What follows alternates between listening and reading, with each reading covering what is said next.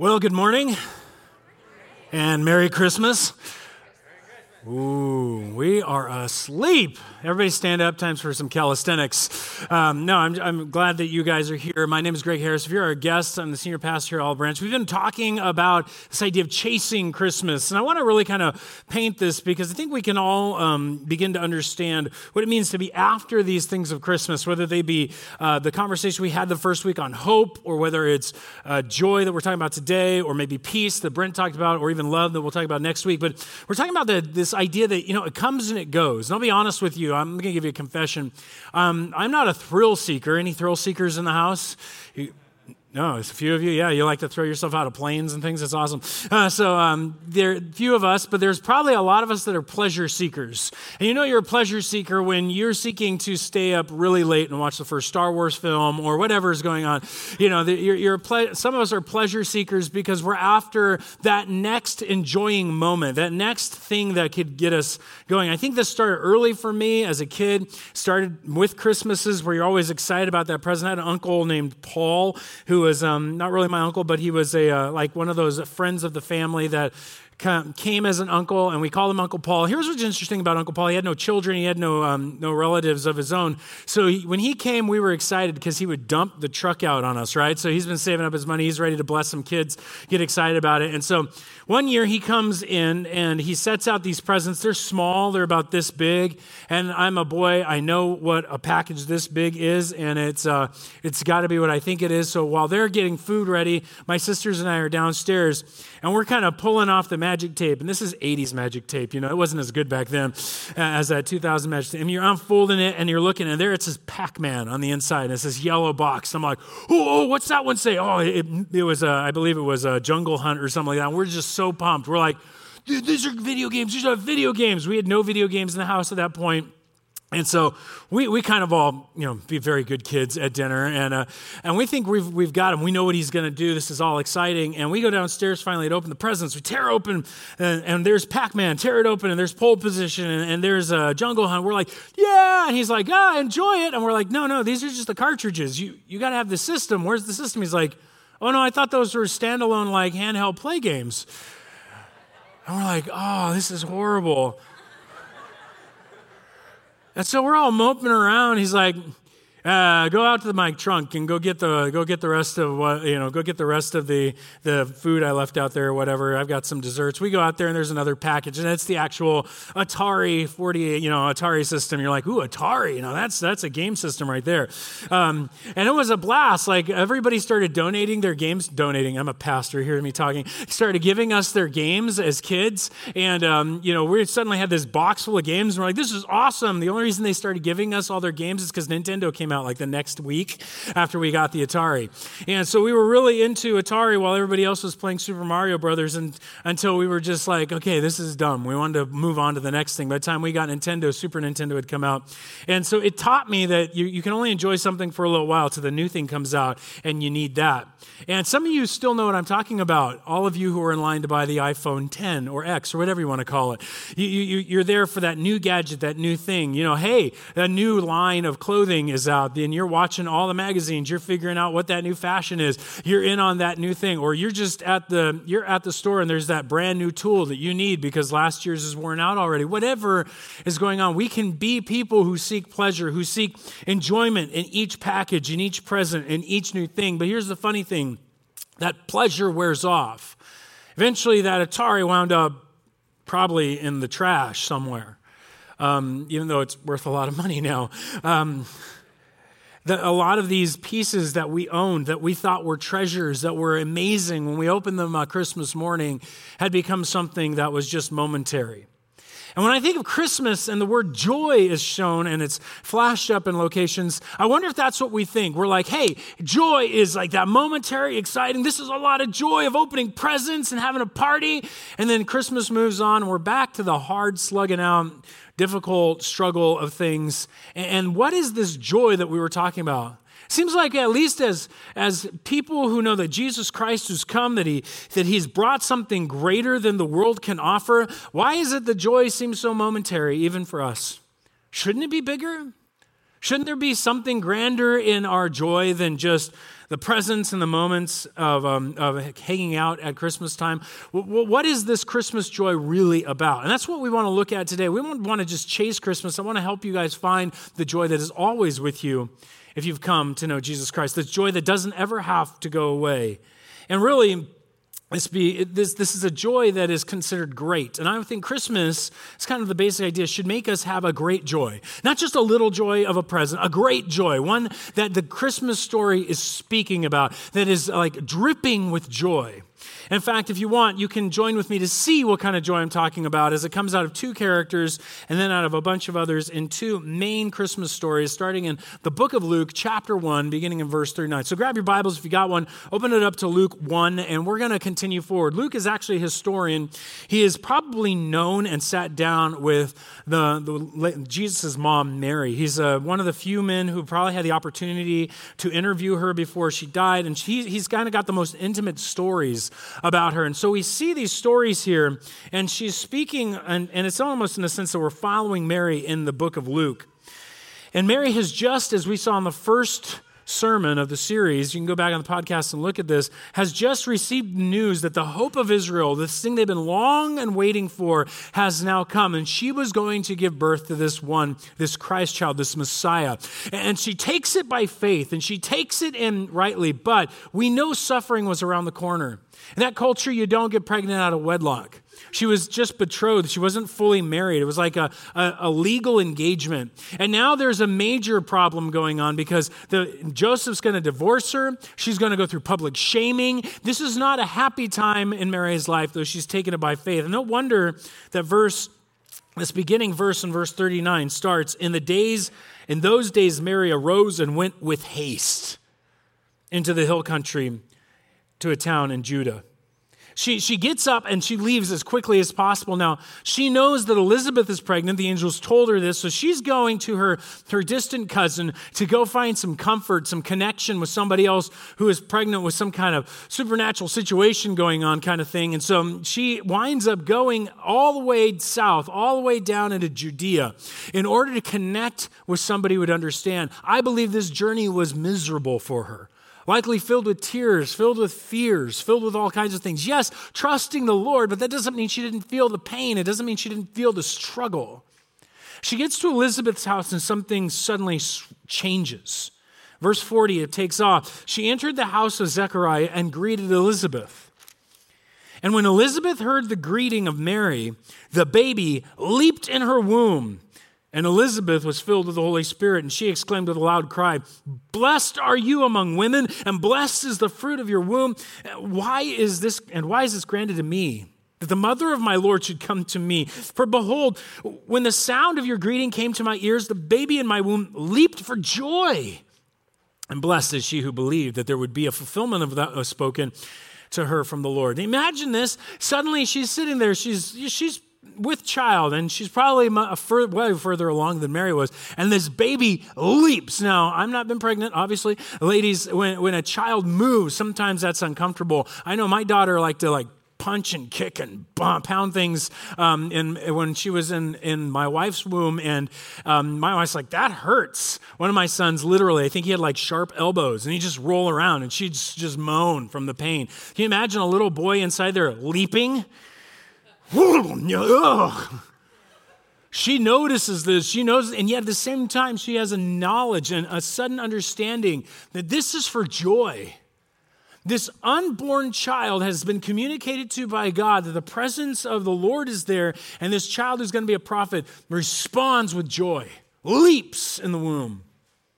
Now, aside from all the other arguments, this is pretty incredible that a joy erupts in the presence of this one who has come. This joy erupts so much, I think it takes Mary a second to recover. She's just seen Elizabeth. This occurs, and all of her pains and all of her suffering suddenly turn into something else. In verse 46, the Bible becomes a musical. What do I mean by that? I know a lot of people hate musicals because they're like, on what planet do people just walk around and suddenly everybody in church is like, we're going to church, we're going to church. And you're all supposed to join with me now. This is a musical, right? No, that doesn't happen. And yet here, Mary is so moved, starts to do poetry. She starts to break forth in song. There has to be an explosion of joy and energy out of her soul. And so it starts, Mary said, "My soul magnifies the Lord. My spirit rejoices in God, my Savior. And for he has looked on the humble estate of his servant. For behold, from now on all generations will call me blessed. For he who is mighty has done great things for me, and holy is his name." Notice her entire thinking process has become positive and exalting. "And his mercy is for those who fear him from generation to generation. He has shown strength with his arm and has scattered the proud in the thoughts of their heart. He's brought down the mighty from their thrones, exalted those of humble estate, and filled the hungry with good things. And the rich he has sent away empty. He has helped his servant Israel in remembrance of his mercy, and he has spoken to our fathers, to Abraham, and to his offspring forever." She bursts forth in a song of praise about God's deliverance and power that this child would bring about. A baby leaps in the presence for joy. She sings out of joy. Christmas comes, and when Jesus comes, there is a great joy that should be exploding in the hearts of people who draw near to this one named Jesus. In fact, the reason I use the term great joy is because this great joy is ours. It's one the angels use as a terminology. In fact, when we start to look at this, I want to say that this great joy, this Christmas joy, points to an everlasting joy. Jesus coming is a great joy because it aims at Easter. Christmas has its focus set on a great day called Easter. All the pageantry of what's coming in the next week should remind us that it is great because Easter is on its way. And when we see this, when we understand this, it's because it's announced this way. Go on to chapter 2 and begin in verse 8. Now, Mary and Joseph decided, no, I'm not going to divorce her, brings her in the home. You can see that in Matthew. They wind up down in Bethlehem, and we get the whole story of the inn and all that stuff, and she wraps him with swaddling clothes. Verse 8 picks up, "In the same region there were shepherds out in the field keeping watch over their flock by night." These are the common men, the hardworking guys who do everything with their hands, who work from the ground, who monitor the shepherds. They're kind of like the sailors of the culture. They probably got mouths on them. They're not the greatest guys in their consideration. And yet the angel of the Lord appeared to them. The glory of the Lord shone around them, and they were filled with fear. Okay, is this the end? Is the judgment here? Are we doomed? What's going on? And the angel said to them, "Fear not. Behold, I bring you good news of great joy." There's the term. Good news of great joy, which is for all the people. Why is it great joy? For unto you is born this day in the city of David a rescuer, a Savior, who is Christ, the Messiah, the Lord, the King. This will be a sign for you. You'll find a baby wrapped in swaddling clothes lying in a manger. And suddenly there was with the angel a multitude of the heavenly host praising God, shouting forth and singing, saying, "Glory to God in the highest, and on earth peace among those with whom he is pleased." And right there we get the idea, a Savior who is going to bring about a great peace that has come. When we started this series, I spoke of the fact that hope exists because there's a lack. Whenever there is a lack between what you long for, maybe you were a slave and you longed for freedom. You had hoped that one day you'd be free. Maybe you're poor and you long to be out of the poverty. There's a hope there. You're depressed and you long for the day in which you will no longer be that way. And there's a hope. Hope is born from a lack, from a longing. And what Brent came and told us is that what Jesus has done is not only is he just some distant wish fulfillment. No. He's the delivery. He's not a gift, a present under the tree where we wish we get something. No, he's the delivery box. Is on his way. You can target and find. Boom, there it is. We have this hope. It's guaranteed. And that hope came as peace. That gap was filled. That gap we feel between us and God. In which while we try to get to know him, we think maybe he's just up there and he doesn't care.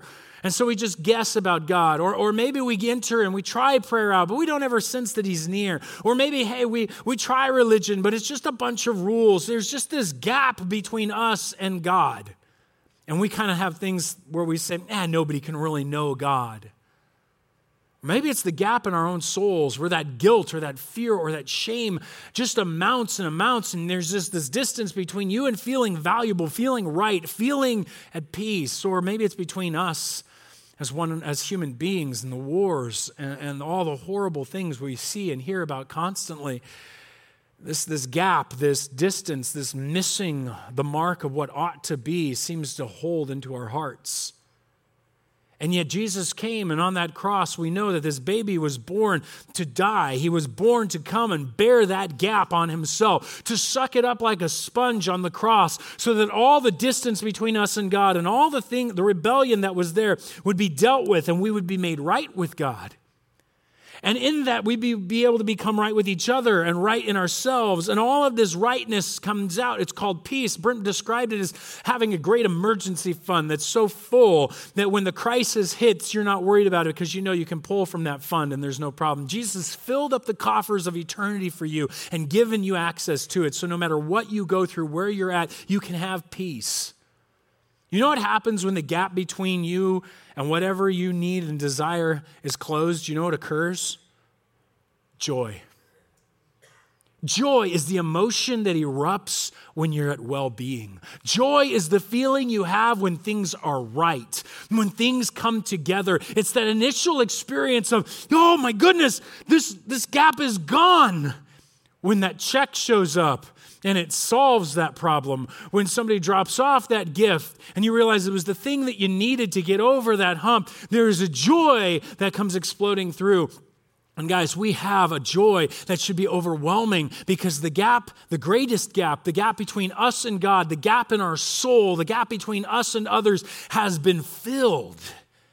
And what should be now remaining is a joy, an exploding effusion of happiness, peace, joy that comes from our hearts.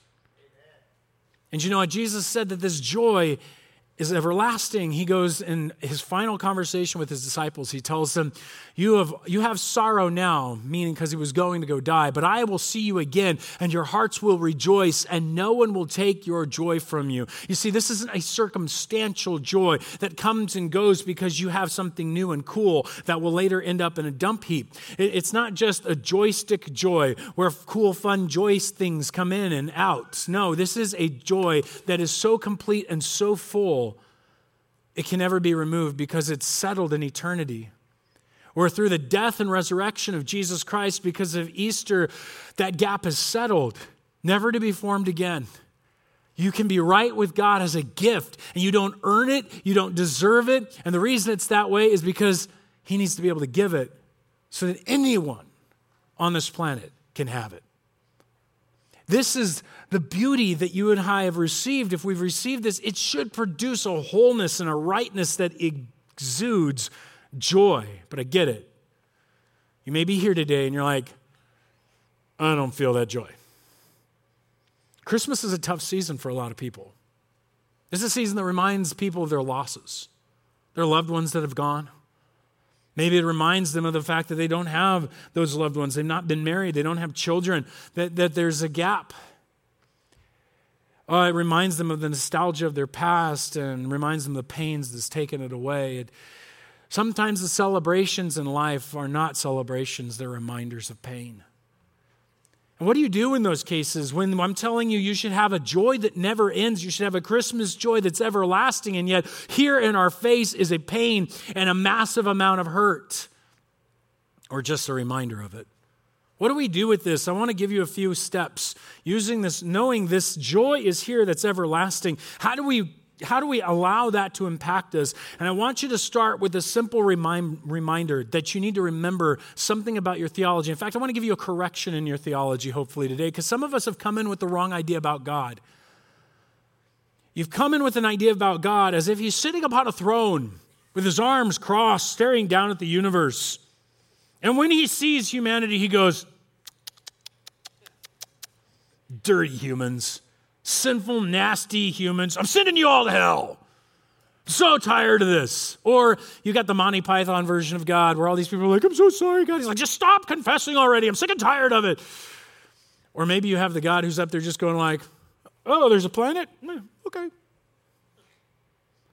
Even Christians, we may have that wrong view of God. That he's up there just angry at the world and, no, let me tell you something. The God of the Bible is a God of joy. Say, what? No, God is not the austere God in the heavens, standing there so holy and unmoved by everything. He looks at that and goes, joy, that's beneath me. No. God is effused with joy. God is filled with joy. David, when singing a psalm that he has written, he would talk about that there would be this day in which he would not fall into Sheol. And he was speaking of the coming of Christ. And he was seeing his resurrection. And in his explosion at the end of the psalm, he says, you have made known to me the path of life. In your presence there is what? Fullness of joy.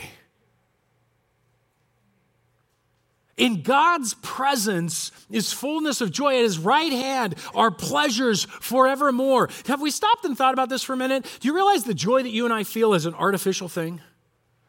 We as scientists can examine joy and tell you what neurotransmitters are flowing through your brain, norepinephrine, all this. We can tell you the very essence of your joy in a brain chemistry state. We could manipulate your joy by giving you drugs. We can give you all kinds of things like that. But here's the thing. God doesn't have chemical receptors in his brain. God has true joy. He invented our joy. He created us to feel true joy. But he exudes the real joy. He is flowing with true joy, that when you're in his presence, your joy is full. He is happy and joyous. He stares at the Grand Canyon every single day and sees the beauty and the wonder as he stares at the changing colors, as the rushing water go by, as the fish leap and jump and eat. He sees the animals in their presence. We just like it on, planet Earth. We're like, whoa, he sees it every day. He's amazed at the depths of the nebulas. He created these things, and it's as if he stands back and just goes, ha, this is my creation. I love it. As anybody who creates something and knows it's good. I don't know if you've ever done that. You ever created a great cake that you've tasted, or maybe you've made a story, or you've designed something like a song. Everything in you, what do you want to do? Taste this, taste this, taste this. You're running around trying to share it with people. There's a joy that's produced in the beauty of a creation, of a good thing. And God is effused with the beauty and the joy of his good creation. Yeah, but there's sin and he hates it. Yes, he does, but it was for the joy that Jesus went to the cross. Jesus wasn't the mopey, this life stinks. No, he was a happy, joyful person, and he's called us to be joyful. He's brought joy into this world. He came to bring joy. In John 15:11, he says, I have spoken all of this stuff to you. I've taught you all these things that your joy, that my joy, this joy I've just spoke of, this God's joy that was in Jesus may be in you, and that your joy may be full. He doesn't want Christians walking around mopey, depressed, angry. This world stinks. I hate this world. That's not what God's called you. In fact, when you come to have a relationship with Christ, God moves into your life in the presence of the Holy Spirit, and he starts to work in you to produce maturity. And we all know maturity is that English stiff of a lip. And we need to stand here and be so mature. Wrong. Gift number 2, or fruit number 2 of maturity from the Spirit is you got love, and then you've got what? Joy. If you want to be mature, you better effuse joy. Because God produces in us joy. Not sarcasm, not bitterness, not anger. A Christian who is mature is joyful. A Christian church that is mature is filled with joy. And that joy may look different. Some of you are weepy joy people. You're like, I'm so happy. Awesome. Some of you are like touchdown, excited, joyful people. You're like, yeah, my team won. Some of you guys are like, stomp your foot happy. That's like you. That's like you going out on a limb. We're different. But let me just ask you, when you're in that joyful mode, when you're at your happiest, when you're seeing your family members you haven't seen and you love them, when your team has won, when you produce something you're excited about and you have joy in you, how do you respond? Is how we ought to be in response to the presence of God. Because he dwells in you to bring out joy. That's not my personality. Yeah, that's why God had to move in to change you. Because he's not leaving us alone. He's transforming us to be people of joy. Put a smile on your face. Yeah, the world thinks Christians come to church and it's a mighty fortress is our God. Are you happy? I'm happy. Don't ask me. It's in my heart. No. You gotta let the joy be out here too sometimes. Sometimes it's too down in our hearts. And so if you're in this place of toughness, if you're in this place of difficulty, know God is calling you to joy. He is calling you out of the pain. That doesn't mean you run around going like, hey, you're in a really tough situation. Yeah, but I'm blessed. Amen. Liar. Feel the pain. Understand the pain is real. Accept that it's there, but do not let it suck you into despair. God has not called Christians to despair. He has called us, though we feel the pain, to look up beyond the pain to see his promises. You see here, what are the promises that he's given to us? He says, here are some promises. You need to look up and beyond to these promises. He says, listen, let me give an example, guys. Happy are you when other people revile you and persecute you and utter all kinds of evil against you, who call you bigots and make sure that you can't produce cakes the way you want to and make sure that the entire society is closed. You can only worship in your home. Be happy when the world thinks wrongly about you. Do we feel happy about it? No. We yell and scream on Facebook like everybody else. But Jesus tells us directly, you're supposed to be happy, blessed. Be happy when you're mourning. Be happy when you're poor in spirit. Be blessed. Well, that's weird. Why? Notice he says, in fact, rejoice, be glad. And that word rejoice literally means let it out. Energize and put forth your joy. For great is your reward in heaven. It's not about the current circumstances, Jesus says. It's about the eternal circumstances. Yes, right now it stinks. You're in chronic pain. It hurts. You're aching like crazy. You can't even focus for half the message. You feel like I need to get up and pace. And I'm like, get up, go pace in the back. If that's what you need to do to focus, do it. The pain is real. Don't let it suck you down, though. Look up to the great promises beyond, because the pain that you feel now will one day be over. The suffering that we feel now will one day end. The sin that we now struggle with will one day be finalized and over. Because in the book of Revelation, you get the promise, he will wipe every tear away from their eyes. Oh, gone is the weeping and the hurting, and death shall be no more. Neither shall there be mourning. Oh, I can't wait to not miss people who have gone on. And no crying, nor pain. And all of the old people said, amen, right? The former things have passed away, and he who was seated on the throne said, behold, I'm making all things new. Write this down. These words are trustworthy. They're true. They're on a delivery schedule, and it's not going to be delayed. You will have this landed. Don't have a wish. It's a truth. It's a hope that's guaranteed. And so in the middle of that suffering, it reminds you, this too shall end, for Jesus is risen.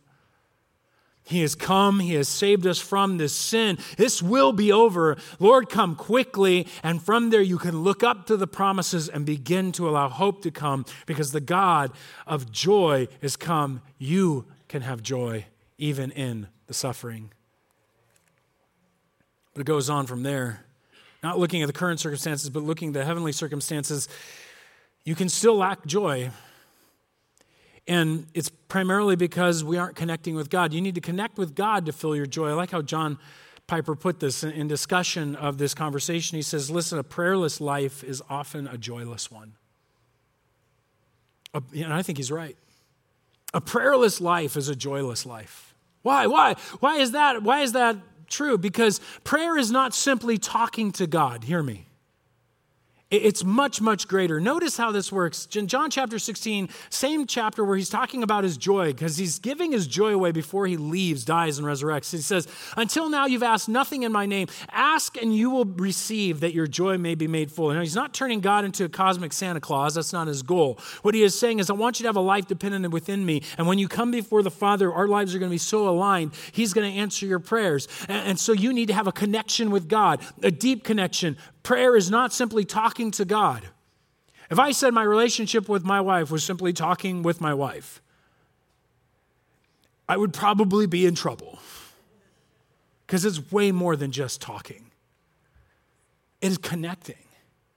It is getting intimate, where we're talking about what's going on in our hearts and what's happening in our lives, what we're hurting over, what we're excited about. It is what we want, what we desire, and how our lives are aligning. It is a connection that goes beyond the words to each other. And when you're talking to God, it's not a prayer list, our Father in heaven, and just rolling through it. No, it's not, here, I need these things. It needs to be where you lay your anxieties before God, where you open up your soul and your desires and your struggles and your pains. It is a putting forth of yourself before the one who has given himself to you.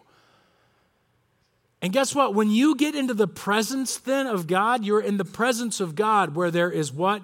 Fullness of joy. If your prayer life is small and you're not getting into the presence of the God who is full of joy, where are you receiving your joy from then? Probably from the joysticks of the world, instead of the God who is full of joy.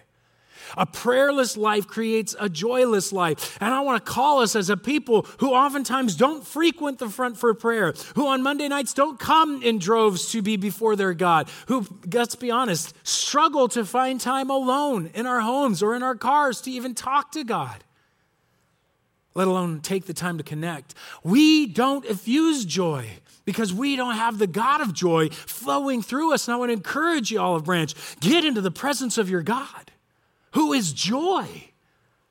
And get into the presence of your God, who has written joyful words for us to sing and to praise him, that we can meet each other and connect with each other. Allow his presence in that prayer to do that. And so right now, let's just stop for a minute and let's pray. And I'm honest, right now, I want you to bow your heads right where you're at. And you know what? You may be one of those people who is wrestling through chronic pain. You may be having a miserable season. I want you to do a dangerous and very careful thing right now. And I want you to put your hand up and just say, that's me. I'm having a hard time this year in Christmas. You miss somebody.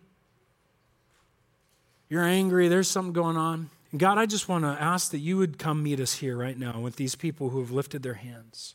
For those of us who are having a great season, God, altogether, this season is only joyful by being with you. Would you infuse your joy with us, we pray? You know, right now, God, I hope that you would just hear from them who have lifted their hands as they lay out their pains, as they lay out their struggles. Meet them where they're at.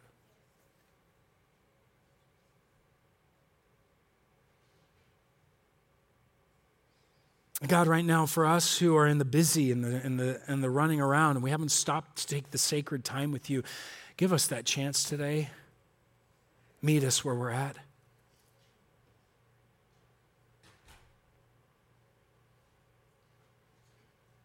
We ask that you would be with us. We ask for your joy.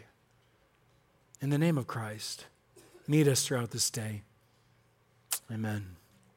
You see, the thing that we need to do, guys, so we need to foster this joy in the community. The shepherds did this.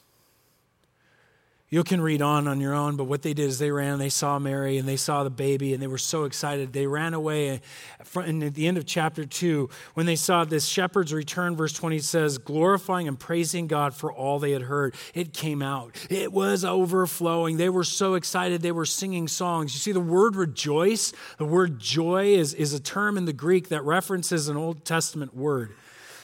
Funny, it's not in the ancient Greek because it's a Jewish concept. And it was a term used for the experience of love and excitement and being with people at a festival. You ever been to a festival, a feast? Of course you have. You're going to go through some. Man, when you go to a Christmas party and you haven't seen those family members you like in a long, long time, note that, Man, you can't wait. You want to hug them. You want to be with them. You're asking, how has it been? What's going on? I miss you. You almost feel like, man, I need to call you more. I need to put your name. I got to get your phone number again. I've totally lost contact with you. It re-energizes this joy to be together. There is a joy that happens as people are eating and drinking and laughing and joking and doing all of that together. That is supposed to be the picture of the church. We're supposed to be effused with that joy. Paul, at the end of his entire treatise on joy in the book of Philippians, the letter to the Philippian church, he says this, rejoice in the Lord always. Again, I will say rejoice. This is not an individual. You rejoice. It's all of you guys. Rejoice together in the Lord always. Again, I say rejoice. Have a joy together. Have an experience of joy together. And you know what? I fear that we're not allowing our joy out enough. Because we have a culture that's hunting for joy. So they frequent the bars and the raving parties and the dancing and all that stuff. And you know what? Guess what? I don't know where the rule is no dancing came from in the church, but joy begets dancing. If John the Baptist, who we think is like the biggest prude in the Bible, didn't eat anything, wore crazy. No, he jumped, he leaped, he did a dance in the womb. He was excited to be in the presence of God. Mary couldn't help it. She had to sing and shout it out. The angels are willing to show up and shout. The shepherds are willing to dance and rejoice. And the church, when's this going to be over? I need to get out of here. This guy's going, he's a minute over. Oh my gosh. There's whole kids to pick up. There's a whole other what is he doing? Guys, where's our joy? The God of joy dwells within the church. This ought to be a magnet for people who are needing joy, who are needing a place where they're known. This should be like where everybody knows their name kind of level joy. You walk in, people shake hands. How's your week gone? Man, it's been awesome to see what God is doing. Let's praise God. Let's stop, sit down, have a cup of coffee. Where are you going so fast? Hold on. Well, we got to clear out the parking lot. So what? Let's have such a joy. It rolls into the next service and then out into the streets and out into the homes and out into the, well, we're all going to be at the shopping, centers over the next few days. So why not there? Instead of fighting over that last toy. My kids need to be happy. No, there's a happiness that's with us already.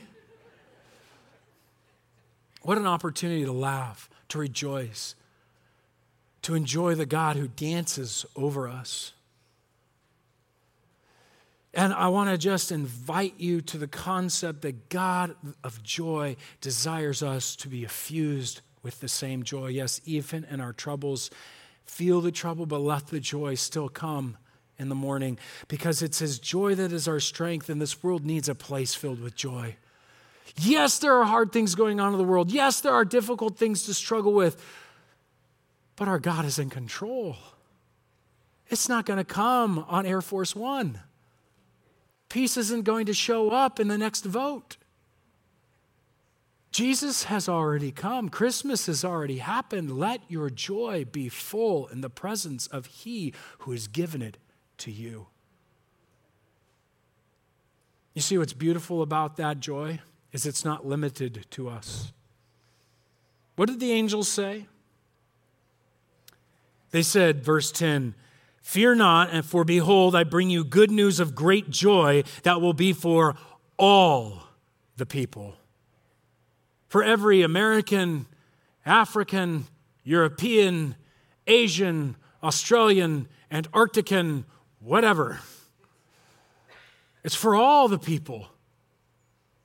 It's for the Christian, it's for the Buddhist, it's for the Muslim, because Jesus has come to set the gap and close it for us.